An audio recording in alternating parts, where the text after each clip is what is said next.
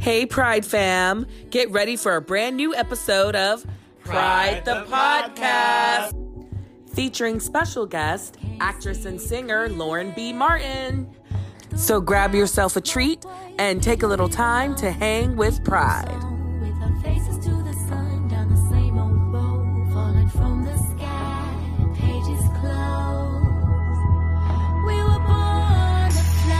It's Pride, bitch. Hello. Hello. Hi. Ooh, that Guess was pretty who's back? good for me. Hello, everyone. This is Pride, the podcast, coming at you in 2022. I am Mr. Braden Bradley. I am Shay Diaz. No. No, Wow. I am Darrell Anthony, and it's a pleasure to be here with you guys. I'm Adam Andrew Rios. And I'm Ashley Mitchell. Special shout out to Rehab Entertainment for making this podcast possible. Thanks, guys. If you were It's Shay possible. Diaz, I would be like, let's just all go to LA. Let's just all go to LA to shoot my pilot. They said I saw a couple things on Twitter that was like, Shay Diaz did not return from LA. She didn't make it back. We're unfortunately. They she said, didn't fuck make the podcast. I'm going to LA. Wow. Listen, I like Shay Diaz. I like them too. Mind I actually have a question about that. I'm glad you brought that up. What do you guys think? You know, obviously we want to talk about what we've been doing, but I do want to ask, what do you think the real reason of people disliking Shay Diaz was? I think, and I don't know because I haven't done a CNN poll of polls. But By the way, we're talking about Sex in the City just like that. And That's kind of what and it is. Right. And I just like that. I think it's because society and America still is uncomfortable with dealing with a non-binary character in a primetime hit show. I think that's why they don't like them. It's like they don't know how to deal with it. I agree with that.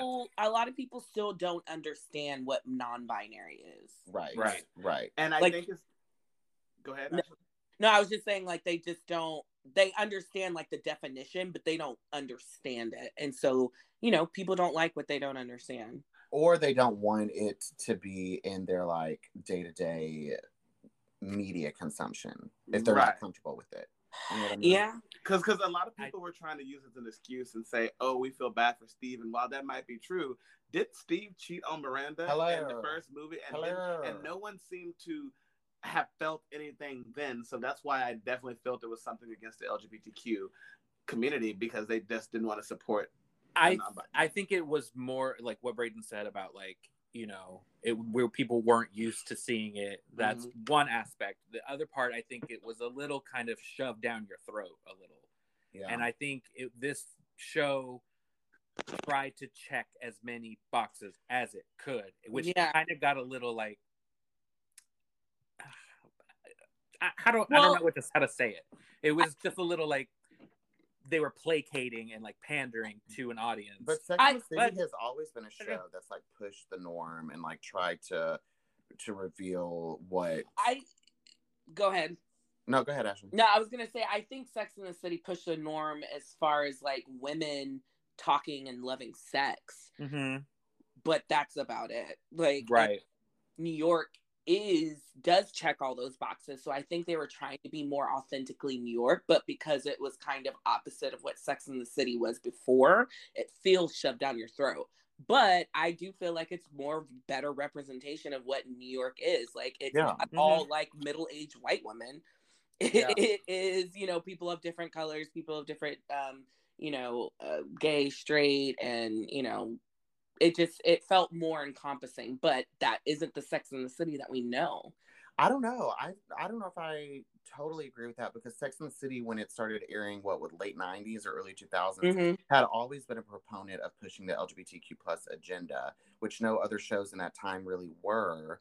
So I don't agree with that. I don't agree with that. I mean, they had Stanford. That was about it. What's that? They had Stanford. And then like you know, Carrie kissed a girl one time, and like see, that's what I was gonna say, was that the LGBTQ community were used as a punchline. I feel like more in the early, you know, kind of I think all early shows in the 90s, when they tried to handle LGBTQ issues, it came off as cringy. If you go back and watch them now, as opposed to how it is today, it was a whole thing when Carrie kissed that girl. It was a whole thing. And sometimes shows like that, and I say this about Housewives all the time, those shows come off as very homophobic and they don't realize it. They think that they're woke, but they're actually coming off as it's bad if you do. I think with the Miranda situation, people were a lot of people, I know, Braden, and you talked about this at the beginning, it's oh, we don't know if this is pandering towards Cynthia Nixon, who is a proud out lesbian. They were is this pandering toward her, or is this, I think they handled it the best way they could. But what they have to know, a lot of the actors came back to this show with conditions. Chris Noth, condition, you have to kill me off. And thank God they did, because of everything that he's been doing with the allegations against him. Kim Cattrall's I'm not coming back. Sarah Jessica, I want Carrie to be single again. Cynthia, I would like to be in a relationship with a queer relationship. And then, and Steve was I want to wear the ear things that I can't hear in real life. All of these actors came back with conditions because they didn't want to do this show. No one did. And so I think that I'm excited to see if they get a second season, and we'll see where they go from here. But again, Aiden has lied to us. I did not see him in not one clip. And John Corbett said he was going to be in the show. Well, I'm not missing anything. Lied.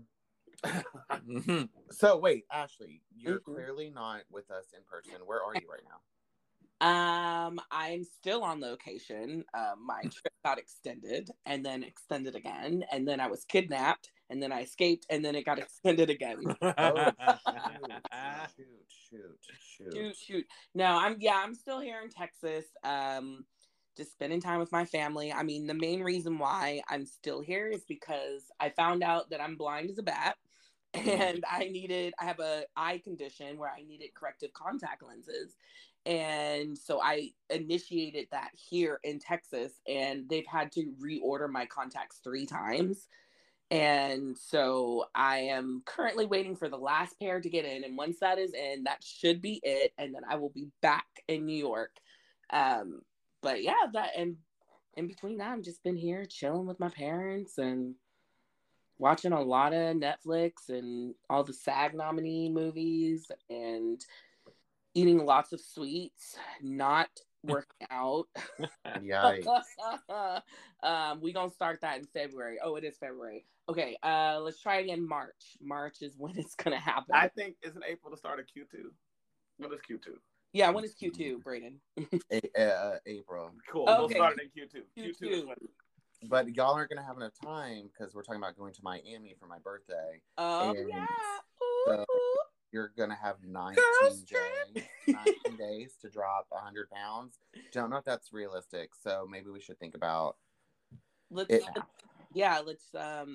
I think it's time to bite the bullet and let's get surgery. I'm with it. A friend of mine just recently got it, and he said the worst thing that was the drains that he had that they were doing. Yeah. He said the drains hurt so bad. I've been chronicling he's been doing his journey online, and I've been seeing it, and it's a lot of fat oils that are coming out. It's crazy. Okay, so I'm excited, But congrats to people who do. I might. I really want to take the fat that's in my love handles and just shove it down a couple inches into my ass. Yeah, it's why can't I do that? I can. I just need money. I think you should. I mean, I think it's a medical thing, and your insurance should cover it. Right? Yeah. You know what? I think my insurance should cover my lip fillers and Botox as well. They should. Listen, we're actors. No. Yes. Well, some of y'all. Kind of. It's more of a mental thing. Okay, I'm gonna make this argument.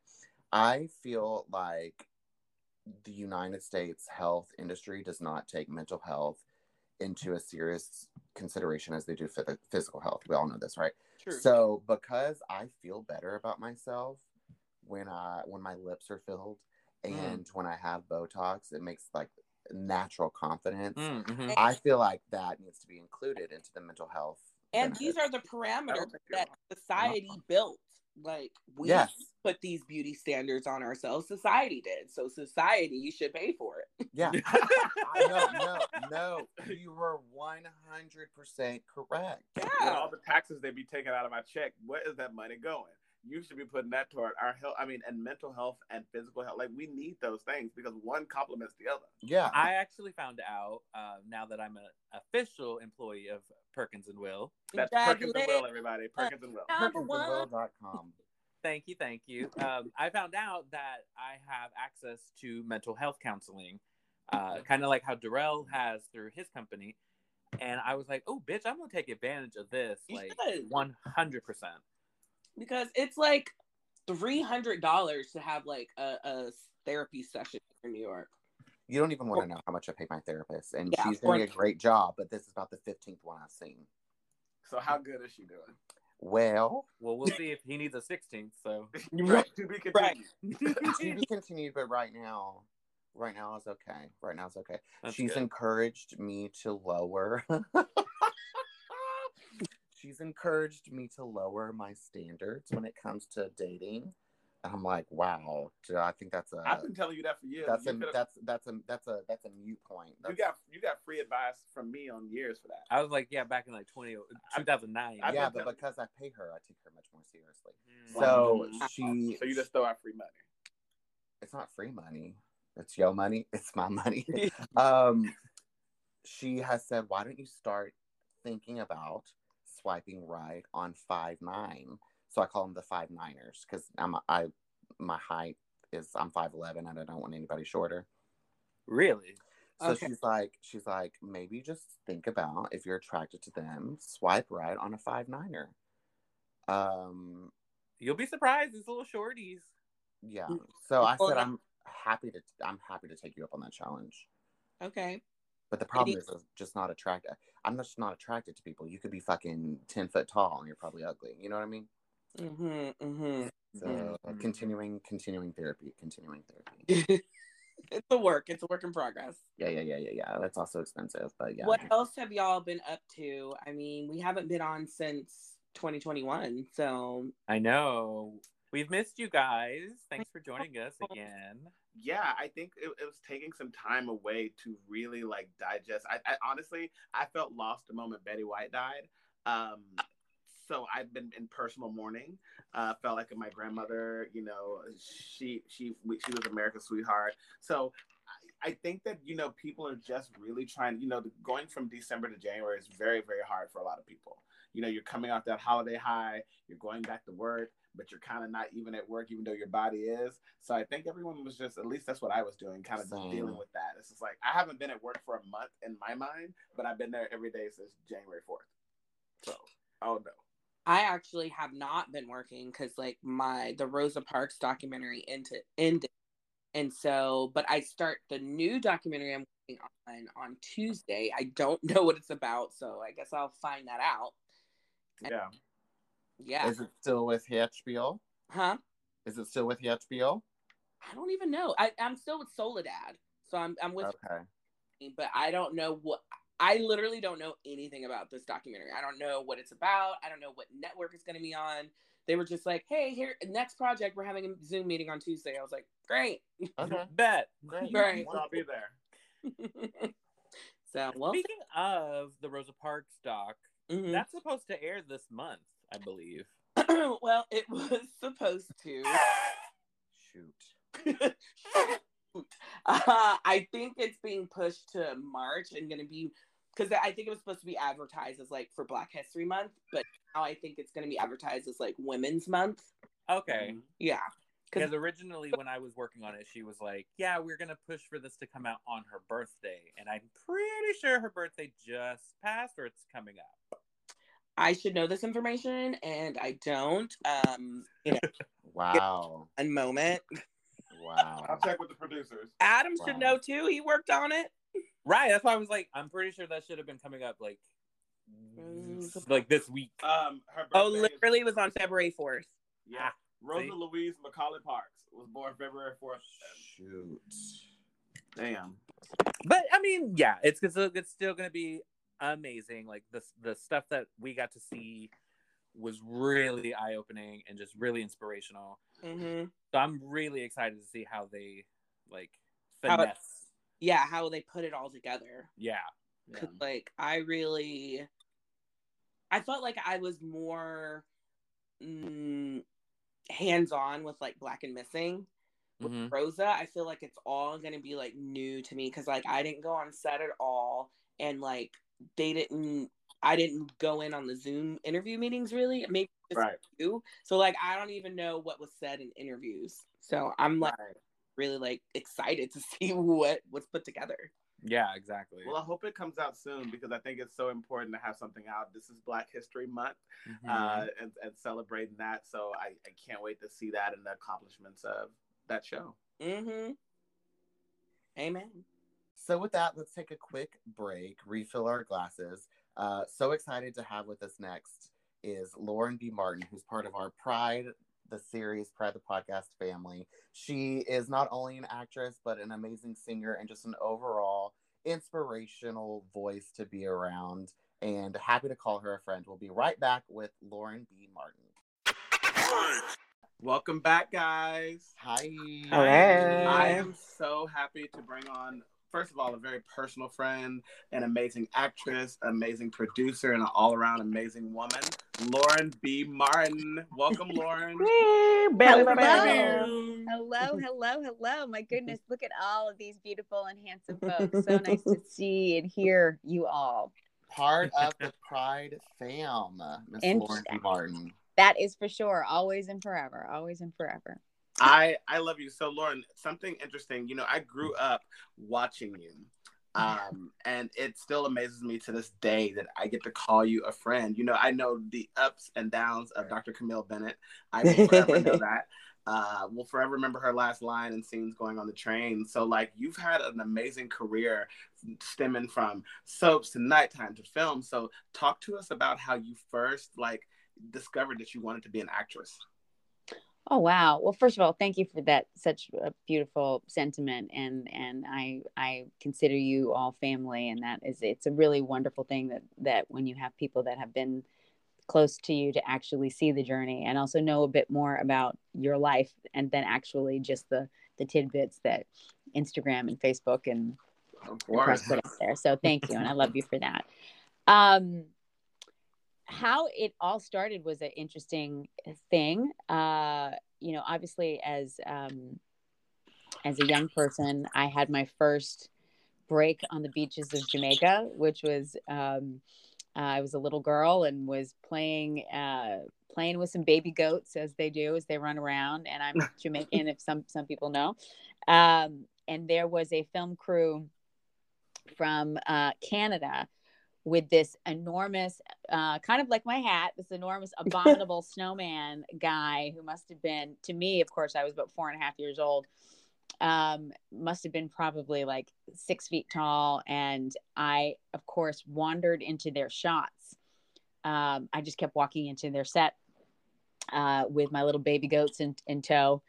And that was my first break. The director decided that they would cast me in that commercial. So I think they really had the hots for my mother, and I think that's really what happened. And it had nothing to do with me or the baby goats, but that's how that first started. But my first real foray into the business, obviously, modeling sometimes leads to commercials, and that had started. But my intention was really in music initially first, and when I was in high school, the Cosby Show folks came to do casting at my school.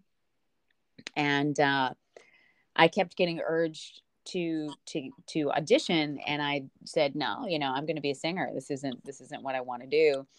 And then I think God and the universe had a different plan. The Cosby Show, Hughes Moss Casting Agency, picked really forced their hand and said, I think you have a chance to audition here. And I did, begrudgingly. And I was the only one they chose from the school. And I made it down to the wire for the part of Whitley on A Different World. And so it was a big lesson to me in the industry. One of the first ones that I learned. My family knew the Dr. Poussant, who you saw his name at the end of most of the Cosby shows. And I remember my father saying, you know, we could make this happen. This is really about, you know, the business is about connections. And I said, you know, no, I want to do this on my own. And, you know, you do need connections, but I'm proud that I did it, that I did it on my own. Obviously, I didn't get the part. Jasmine Guy did. But years later, when I did get a part on Cosby, that was an interesting thing to be able to sort of recant that story. And of course, my cousin Jada Pinkett Smith was on the show for a long time. And it wasn't in the master plan. But soaps for me started also by accident. I literally went to a casting at Sawgrass Mills Mall, which was supposed to be in Florida, which was supposed to be for Sunset Beach at the time. And what ended up happening was a news crew was there. There was a wonderful African-American, wonderful reporter named Bo Jackson.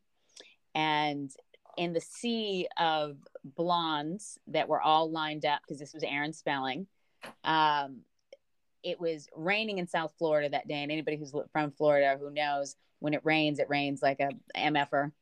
And I had a little Mazda Miata, and I had a hole in my roof. And my agent kept saying, you know, you should go to this casting. And I said, no, you know, they're never going to cast me. I'm mixed race. I'm not the look. But it was raining. And I figured, well, worst case scenario, if the line is too long, I'll go shopping. Right. And so I got in the line, and I still have the turtleneck and the jacket that I was wearing.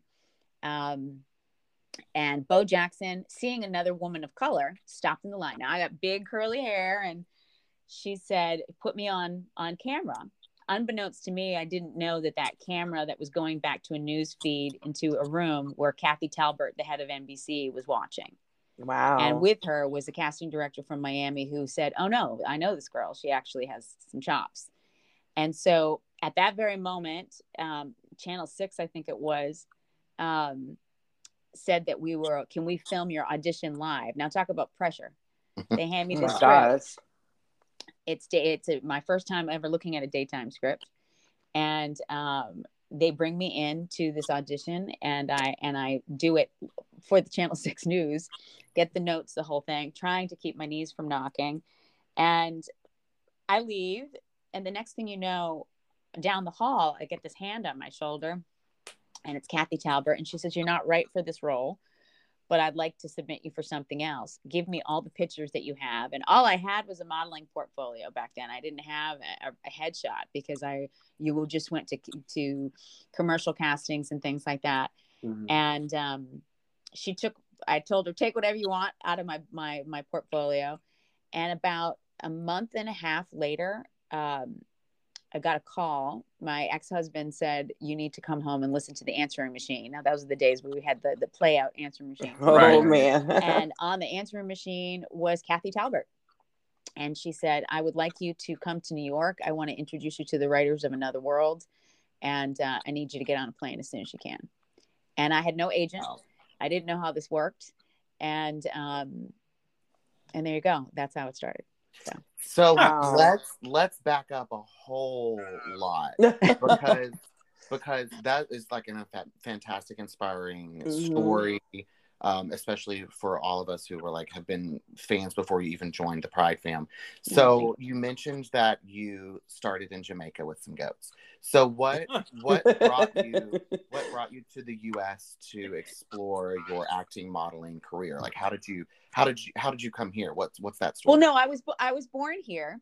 But my family really wanted me to experience Jamaica. And I think that's the thing that a lot of Caribbean Americans kind of go back and forth with, is that they're, second or third generation that's here in the States, but never really understanding what life in the island is. And it's very, very, very different. Right. And so my father wanted me to, and I tell you this, at that time in Jamaica, I was a little girl. There were still armed guards on the streets. It was still a very hostile place. The finances in Jamaica, and what a lot of people don't know about islands, is that Jamaica didn't get its independence until, I think we're only 20 something, maybe 30 something years independent at this point. But it was a very, very, very different time. And, a couple of times in my life, I've had the opportunity to be and kind of be fully immersed in island life. And it's something that I'm very, very grateful for. I think that we have this unfortunate stigma of Caribbean Americans being dumb or being lazy in some particular way. And what most people don't know is that most Caribbean Americans are truly of mixed race. I mean, for me, I'm Scottish, Irish, and Jamaican. My lineage is from Nigeria to Jamaica. But a Jamaican accent is, if you really break it down, if you listen to it, it's Scottish and Irish brogue in there. There's an enormous contingency of Jamaicans who are Chinese. Some of the most outstandingly, aesthetically beautiful people you could ever see in your life. But just as if you look at St. Bart's or St. Croix or the islands, there is a European culture that's mixed into that. Here, when we're here in the United States, we're all, this is the one country in the world that had the one drop rule. If you know the history of Showboat, the musical, where, which Ashley, you should learn some songs from Showboat. You can sing a lot of those. I know you could. Lynette McKee, who played my mom on As the World Turns, if we want to have a throwback to that, she starred as Julie in Showboat, and which is about a mixed race woman who falls in love with the man, and they find out that she's one drop, that she's a little bit black, and that changes things, which I could tell you about some of the dates that I've had recently on Bumble that have unfortunately people found out that I'm half black, and how poorly that went. Really? Really? It's very interesting. I had a date on Monday that was man proceeded to tell me that I was just black in my mind and it was a fantasy, and I was like, black in your mind. But he thought that Tyra Banks and Naomi Campbell were pretty, and I said, so you basically have sexualized what you think black women look like. But anyway, another story. Yeah, I watched that movie on Netflix, Passing. Yeah, and he just thought that it wasn't necessary for me to mention it, and I said, well, apparently it is, because your reaction said everything. So yeah. Wow. I said, as Irish and Scottish as I am, I'm also Jamaican, and that's something that if you're asking me to define it now, and if it's a question for you now, then it would certainly be a question at a dinner party when I have to defend other people. So, well, his dick was probably small. Most likely. Yeah, most likely. Lauren, it's interesting, since you and something you said earlier about your knees buckling. I think that's so interesting. When you audition, because you've been doing this for a very long time, and people still get nervous when they audition. It doesn't matter, and since you and I've met, we've done pretty much every project together. I don't know how that happened.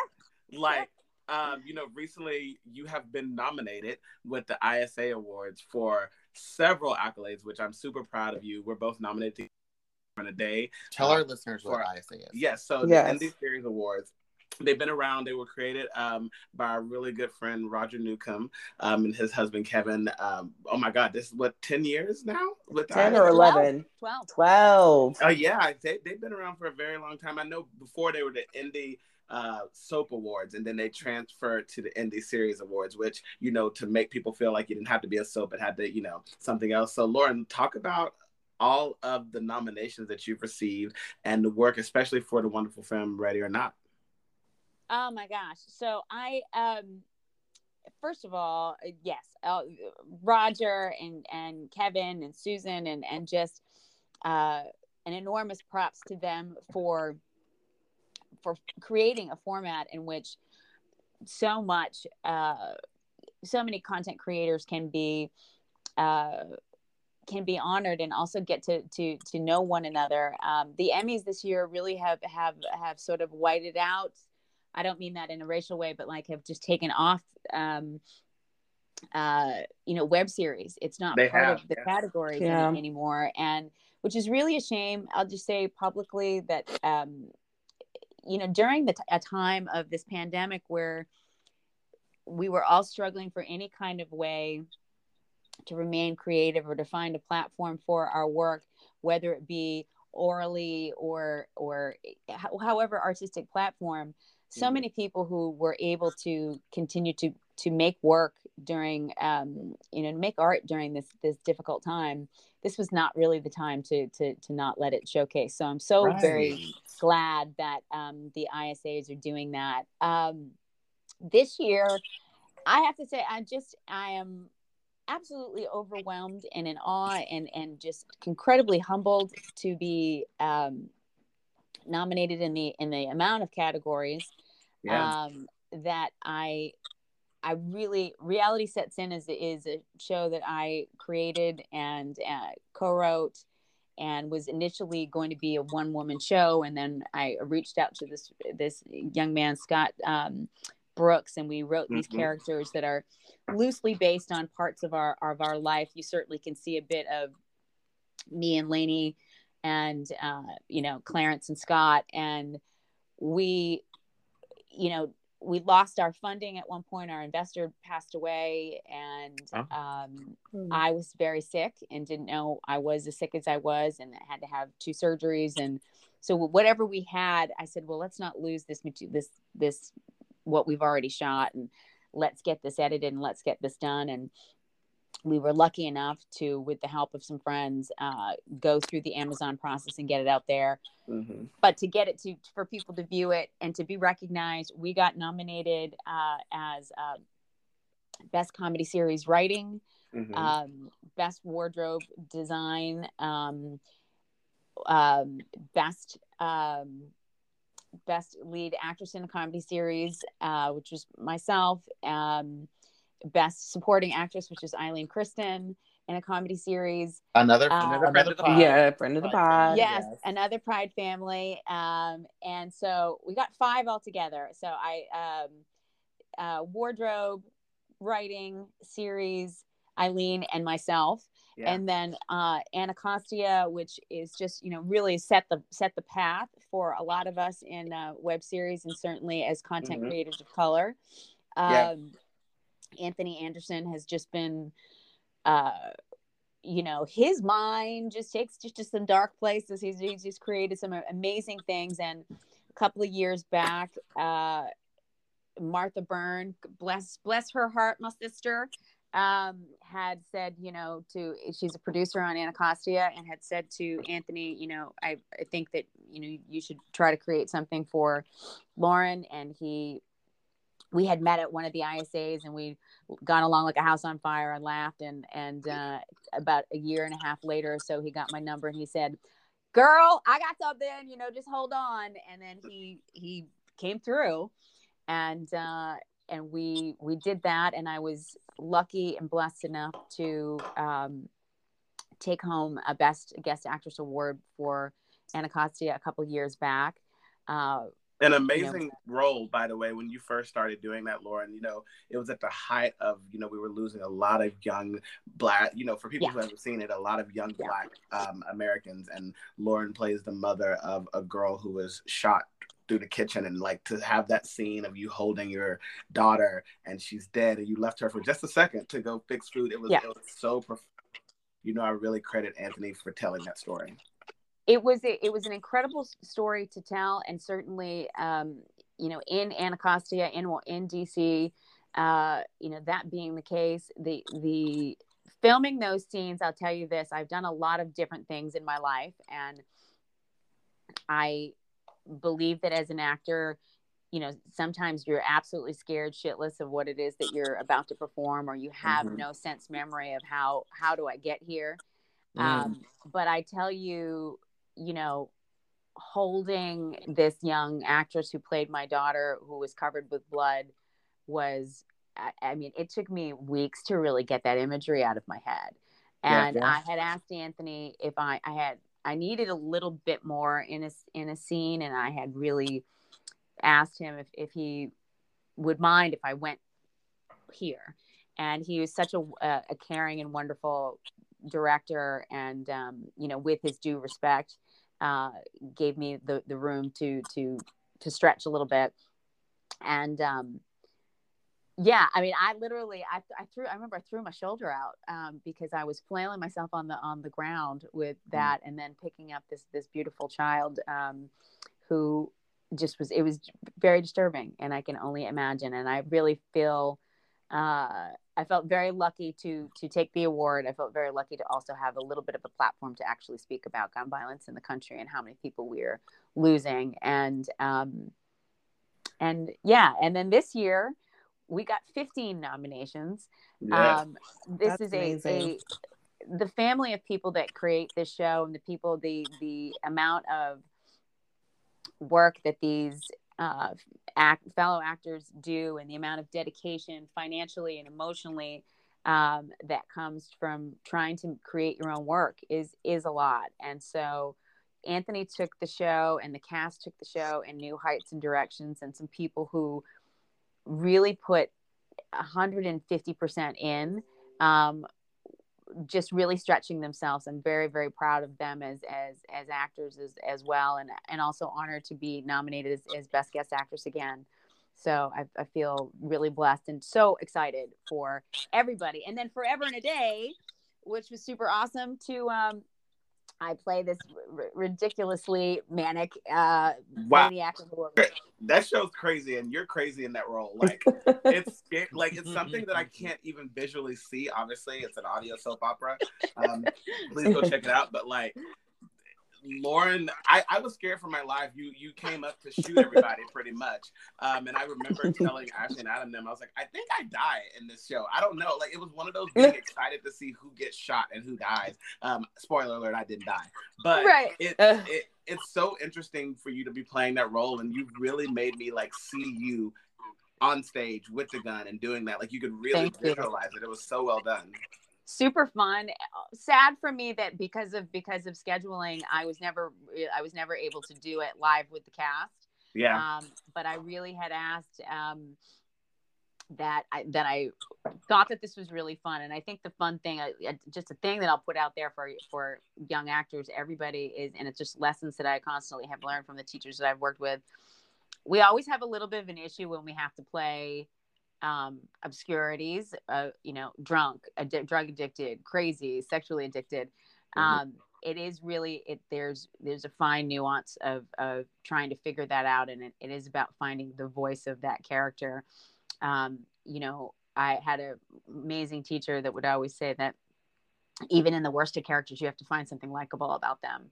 Yeah. And I love, I had asked with them too, can we give Dominique a little sense of humor and something? You get to be that kind of crazy pants, you need to have a little bit, you still need to have some fun. So yeah. Well, let's take a minute to talk about probably one of your most important roles that you've ever played in your career. Just the most impactful, just like probably the gateway to the Oscar, and that would be your role in Pride the series as Tia Angie. Like that for me, I've never seen you perform better than playing Tia Angie, and props to us for giving you that platform. So I just wanted to say that's right. And I want to hear your experience as being involved in this lovely, lovely show called Pride. Well, my goodness, let me tell you something. Nobody does craft services or car trips to a winter location where I was forced to smoke strange clove leaves because my character has had cancer. Out with, like us. I don't really know what the blanket was very itchy, I just want to say, and so it was a little difficult, one of those scenes where I was outside, but this sounds about right on track with Pride the series. My son changed drastically over the years. So that was interesting. I love when I get to do scenes where I'm wearing hot rollers in my hair, and for all the times where I get to be beautiful and glamorous, it's sometimes just nice to wear a bathrobe. So I want to thank Pride for that. Oh, sure. No yeah. We're just really out there trying to comfort. Our, yes, comfort is key. And I, and let's just also say, as a reminder, I was very grateful to get a nomination for Pride as well. Yes, ma'am. You sure did. Yeah, there we go.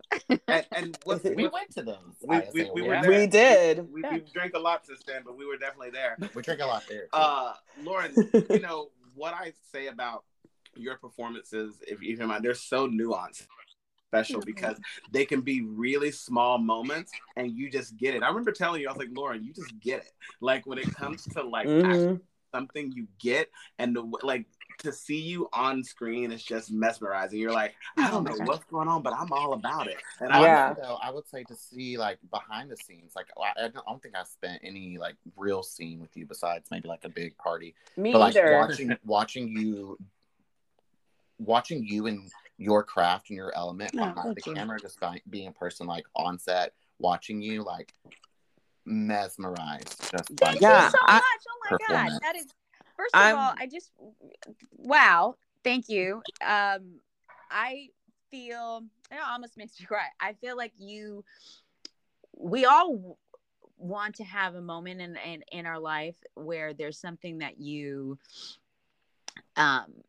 feel alive doing, and I remember my dad saying to me, parents are always so concerned when their kids are artistic in some way, because as a parent you can say, but my child is this and this and this and this and this, and every time I go home, and I'm sure since all of you, whenever you go home to your hometowns, everybody wants to know how to get their kid into the business or this or that or whatever. And I know with music it's automatic and it's tangible. You can hear, other people can hear your child sing or play or see their prowess on the soccer field or on the football field or basketball court or what have you.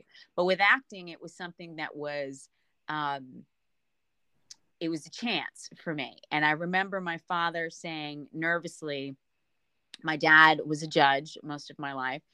And, when I first aired on Another World, my dad was so nervous, and he would go to the judges' chambers and he'd turn on the television, and he had nothing but hope that I would be okay, and that I wasn't going to make an ass out of myself, and then I would do all right. And over the years, he has always said to me, there's just something different that happens to you in that moment. And I feel really akin to people's words, and sometimes I really want to ask the questions. I think that the thing that I've learned over the years is don't just yes a director, or don't just take the notes and go like, I got it.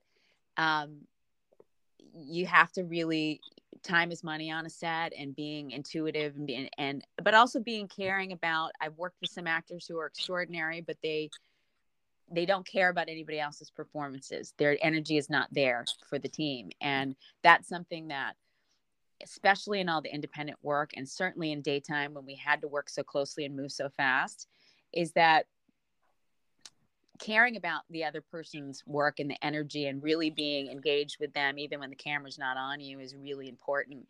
And I have had actors years later apologize to me for basically giving me like this post to use as my close-up for my scenes with them, because they couldn't be bothered, that they didn't want to be there for a close-up. And I think that acting is not just when the camera's on you, it's really trying to immerse yourself. And sometimes it's not easy to leave a character. There have been times where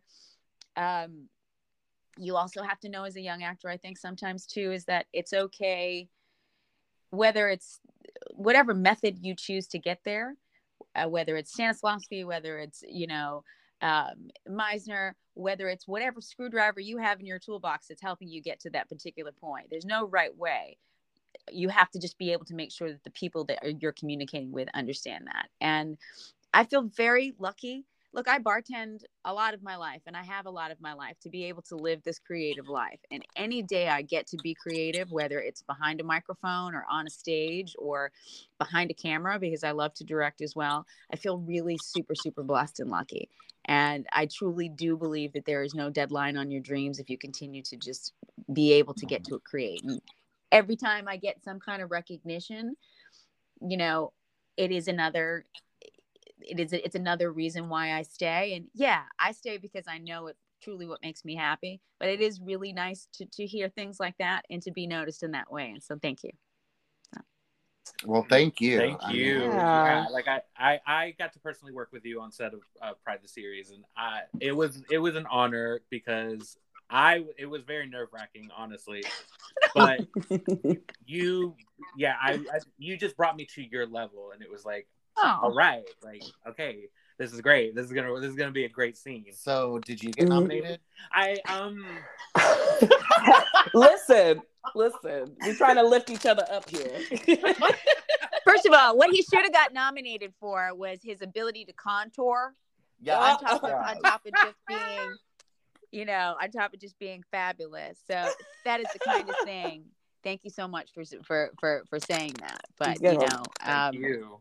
I appreciate that. And we had the sweetest director that our second season together, Michael, who I think he's just such a love bug of a human being, and we need to work with him again for sure. Yes, we love Michael Palmarico.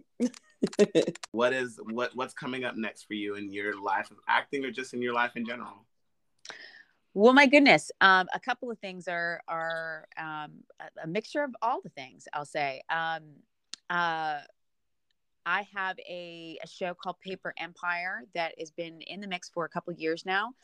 That is continuing to grow as far as the cast. I was very, very blessed to be part of a movie about 20 years ago that will be shown throughout the series, and then was brought back about 4 years ago, very kindly. And I say this way, this will segue into the other comment. When I have been sick and I didn't look myself, and the industry is not friend business or I feel sorry for you business. It's show business, and it's shitty. It sucks. And it sucked, and people were unkind, and they because I didn't constantly post about what I was going through medically, people just assumed all sorts of things. Mm-hmm. And were unkind. Let's just put it that way. Yeah. And unfortunately, when you I don't know how to say this any other way, but just to say it, people don't really feel sorry for you if you were pretty in a certain way. They just are like, well, you still have your face. That type of thing. And did not know the length of things I was going through medically, and truthfully just trying to keep my head above water at the time and keep some dignity in the process. However, the writer-director of Paper Empire was one of the few people who maybe because of the length of our history, I don't know, but brought my character back. It's hard for me to watch because I certainly don't look like myself. It's hard for me to watch Reality Sets In because we didn't know I had the tumors at that time. We just knew that I was not well. Yeah. But they will be bringing me back to Paper Empire. Paper Empire has Cuba Gooding Jr., Kelsey Grammer, Ann Archer, Denise Richards, John Enos, Timothy Gibbs, who is my love, Timothy Gibbs, if anybody remembers from Another World. No, Timothy, yeah. And he and I are dear friends, and so I love working with him. William McNamara, who he and I were originally in the original cast. Robert Davi, I don't know if I said Anna Archer already, but a lot of people, and nominally small part, but I am woven through, and so it'll be interesting to see. And I'm looking forward. I guess I come back sometime in March, hopefully. So we'll see that. Most importantly, I finally found I had been misdiagnosed for a couple of years, and so that had led to a lot of pain. And I, in the middle of the pandemic, was just at my wit's end and in a lot of pain, and found the right doctor and specialist. And healthcare in the United States is not equal and fair for everybody, unfortunately. But this specialist has cost me 2 arms and 4 feet, but I have never felt better. and I owe the fact that I am, we had medical trials that were not easy. But I feel really great, and it feels really great to be feeling like myself, looking like myself, and pain-free for the first time in about 10 years. So I feel like I have a lot of living to do. And my friends have made me sign up on a damn dating app. So tragic. Love it. I had quite a date last week. But I'm trying. You got to get yourself out there. I'm writing a Christmas movie, which I've been working on for a while, and I am slowly putting together a book that it will kind of encapsulate a lot of my stories and hopefully some positive messages out there. Wow. So I mean, honestly, Lauren, like most of the times that we would see on the soaps, your life is to be continued. And it's gonna continue, and it's gonna grow. It's been so amazing talking to you today. We love you. We're so glad to not only be a fan, but a friend. So can't wait to see you very soon, Lauren. So before we let you go, tell everyone where they can find you and follow you on social media. Yes. So hi, amazing. Yes, please do. I know that social media is important, and I'm hopefully trying to use it. One of the causes that I'm behind a lot, and those that know me know that I speak a lot about suicide prevention. Yes. And unfortunately, it makes me sad, but fortunately in the last 6 months, I lost 2 more friends to suicide. And so it is something that I will continue to talk about ad nauseum. So you can find me just Lauren B. Martin on Instagram, and then I have 2 pages. One, and they're both. I never stopped. Like I never did a private in a fan one because I just figured, Robert De Niro told me once that if you try to create a second persona, it becomes hard to keep up with yourself. So the best thing to do is just be you all the time. And I think that for the youth of today, and I consider myself a young spirited person, I think that's the most important thing. Like, if you're trying to catch up with some other version of what you want the world to see, those lines cross eventually at some point. And it's exhausting. So be you authentically 120% all the time. And that way, the only person you answer to is you.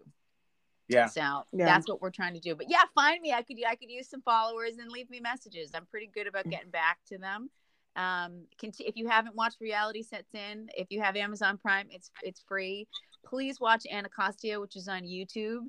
And stay tuned for Paper Empire, and just continue to be kind and patient with one another. So Amen. Thank you, so Lauren. Much, Lauren. And we will be talking to you soon, my dear. Yes, and I'm gonna hug you even sooner. All right. Yes. Love you. Bye. Bye.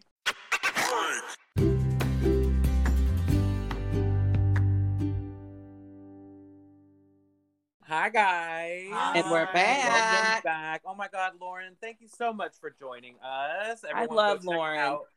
Everyone go check out her show on Amazon Prime.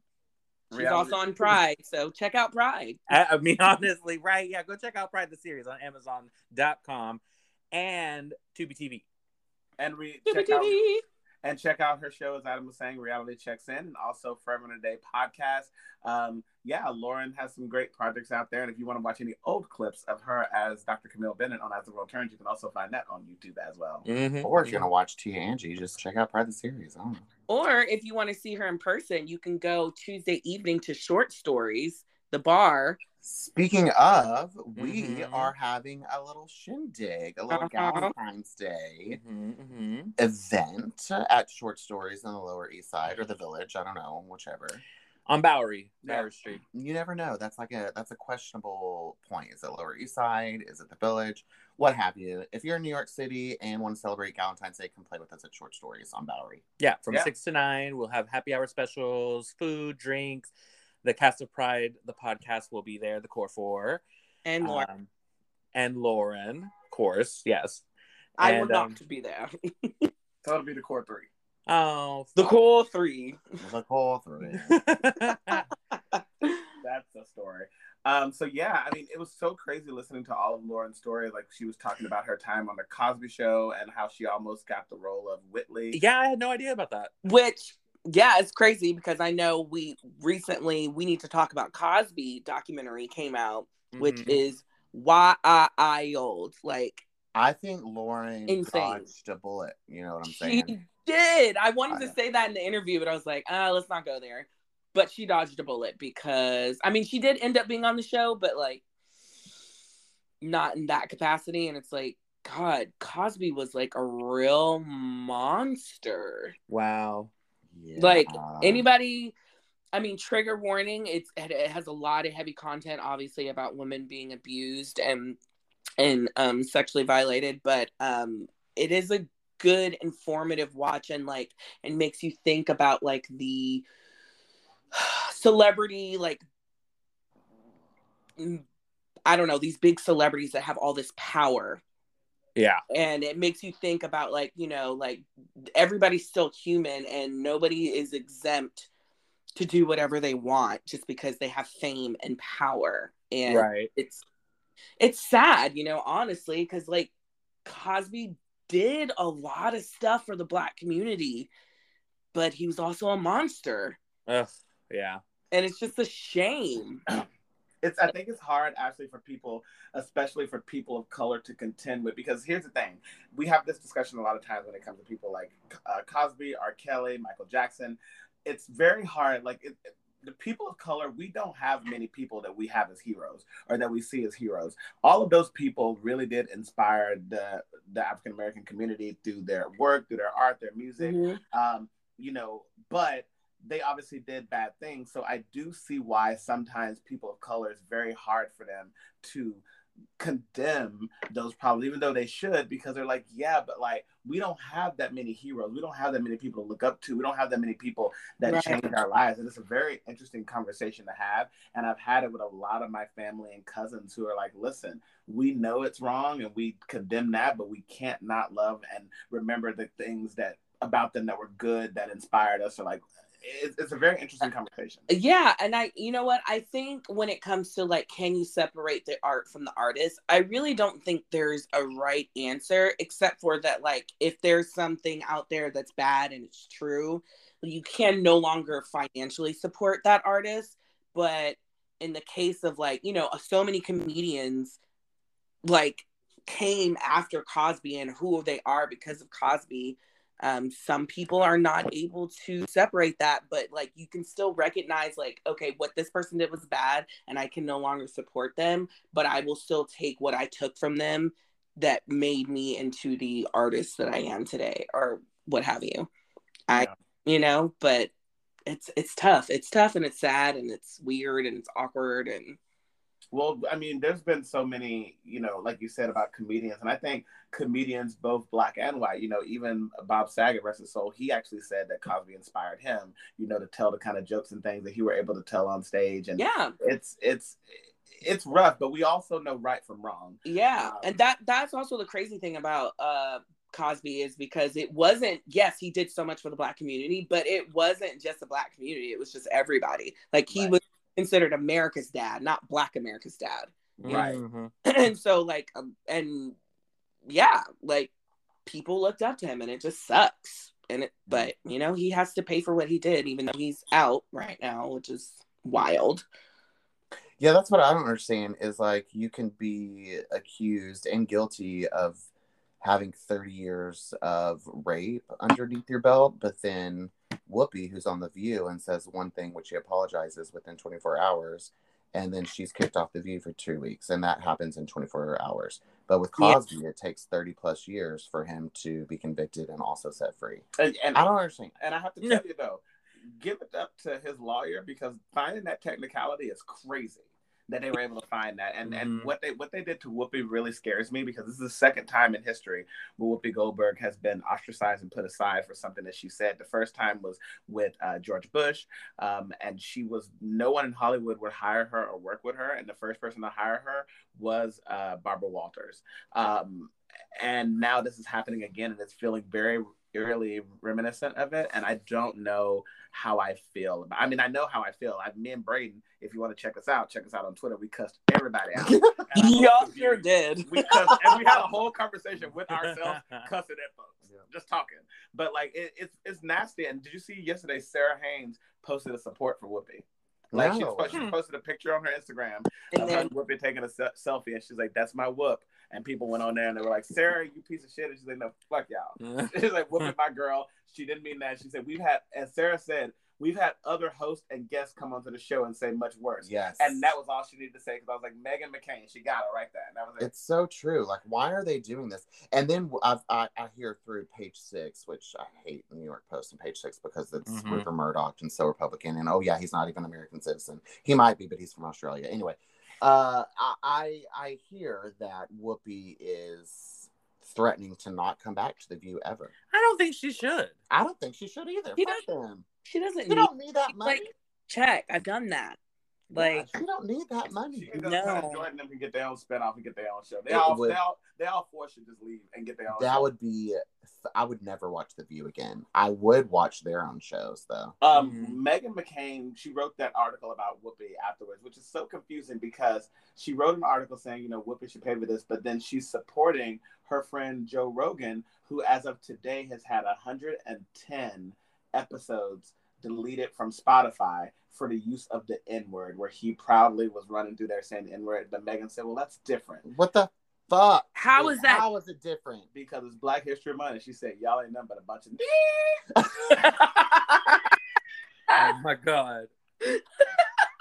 That's what she said. She did not. Is that what she said? That's what she said. No, but I mean, she did say to her it was different because Joe was using an everyday speech. And it was just like, what? Well, everyday speech is... Just because it's everyday speech doesn't make it right. It makes it even more the wrong. Right. That you've integrated into your everyday speech. Ooh, I'm so mad. Obviously what Whoopi said was like kind of tone deaf, and she didn't mean it that way, but she didn't mean it that way. And it's, to me, it's just like very evident. Like, people, you can tell when people are being hateful and just like very ignorant. And she just said the wrong words, and she didn't articulate what she was trying to say. And yes, she should have said sorry and addressed people, but it's just like, obviously we know like Whoopi's not hateful, and she's not one of those people that are like, the Holocaust doesn't exist. Like, What I don't understand is they let her come back on to give the apology, which she did graciously, and then said, thank you for the apology. You're also not welcome back. But then she went on, I can't remember what late night show, because I go to bed by 10. It could have been Jimmy. I think it was. But she went on, was like, yes, I misspoke. But what I meant was, if someone had a gun, I'm really paraphrasing right now, so apologies. But she said, if someone had a gun up against me and a Jewish person, they would be more inclined to shoot me because I am obviously Black. You can't clearly tell what religion someone is. Exactly. Because anybody could be a religion, no matter the color of their skin. So what she was saying is Black people, because of the color of their skin, are instinctively attacked just because of the way they look, not because of what they believe in. Right. That's what she was saying. Yeah. And of course, she didn't explain it. She has 90 seconds on The View to get her opinion across. Like, I understand. It happens. But that's what she was getting at. And one point on that is, right now, everyone is fighting for themselves right now, to be honest. You have the Asian community that are currently being attacked by, the most people that are attacking the Asian community are Black people. That is very true. It's very seen. Because you're obviously seen as Black, because you are. Right. You're not obviously, well, I guess Asians too, but you're obviously not seen as Jewish unless you're an Orthodox Jew, and that they have their own too. And everyone's just kind of fighting for themselves. So you have the Asian community saying, well, why should we support Black people getting killed? Because Black people are pushing us into train tracks and hurting us. And you have Black people saying, well, Asians and whites hate us. It's just so much vitriol that is going on and hate that, like, we are all on the same side. And I mean, I do feel that a lot of this, and I know that a lot of this came from the previous administration. And like, I'm not saying it hasn't always been there, but I'm saying the uncovering and the deeper hate and the things people have done made it worse because of that administration. Yeah. Whoo, child. I don't know, but at least like I'm trying to take not the high road, but trying to see like the silver lining of that nasty, disgusting administration, because at least now we're having like real conversations and trying to overcome the hard life that we had all lived during that administration. Even though it's all sucks, like everybody's just offended, persecuted, affected, etc. Right. I was like to say, everybody's out there just trying to survive. Okay. Poor Whoop. But does Whoopi get like, is she a part of the new Color Purple musical? Like, is she a producer on that? Or that's a good question. Right? I would want to say so, but I haven't heard anything about her being involved though. But I know she Oprah should be. I know she should. I mean, I know Oprah just announced the cast though. Yeah. How do we feel? It's like Danielle Brooks is Suge. No, I mean not Suge. Sophia. And Taraji P is Suge. And Fantasia is Celie. And I was just gonna say my problem is with Suge. Like even when I saw Danielle on Broadway, she ain't old enough to be Suge. You mean Sophia? I mean, yeah, Danielle. Wait. Yeah. So there was two things I meant, but yes, Danielle's not old enough to be, in my opinion, to be Sophia. Okay. And also, when J-Hud was on Broadway, I didn't think she was old enough to be Suge. And Taraji Suge now, I guess she's old enough. But her and Fantasia are pretty much the same age, if I'm not mistaken. I mean, if anything, Fantasia's a little older than what Celie would. But the thing is, with the Color Purple, it goes through like kind of like a lifetime. Yeah, so right. It's so just there has to be there's gonna be a lot of makeup. At some point, each actor will be age appropriate, because it starts off with Celie as like a teenager and then goes all the way until she's, I don't know how, they don't say, but like her children are grown. So I would guess in her 50s or 60s. Yeah. Adam and Olivia. Alive. Exactly. Alive. I'm excited to see Taraji as Suge, because I think she'll do a really good job. Yeah. What I'm not most excited about is Fantasia's acting for this film. Yes. She's gonna blow it out the water. Like, vocally. Yes. But that's even if this movie has any like. Well, I thought it was off. Is it a remake of the original, or is it the Color Purple the musical? Oh, that's a really good question. I didn't even think about that. I thought it was assumed it'd be a musical. The movie. I hope so. I heard it's a mixture of both. They're mixing them both. Okay. I can live with that. Yeah. And then who is Squeak? Her. That's an interesting casting, but I mean, Squeak's not like this big prominent character. I know, but like her doesn't even have a. I mean, maybe she does. Maybe she does. You know what I'm always about? I'm always about giving a chance. I will never forget Heath Ledger. Yeah, same. Every time I think of They Can't Do It, I think of Heath Ledger. He did Brokeback and then went over there and broke all of our backs playing the Joker. Wow. Well, he didn't break my back. You know what I'm saying? Well.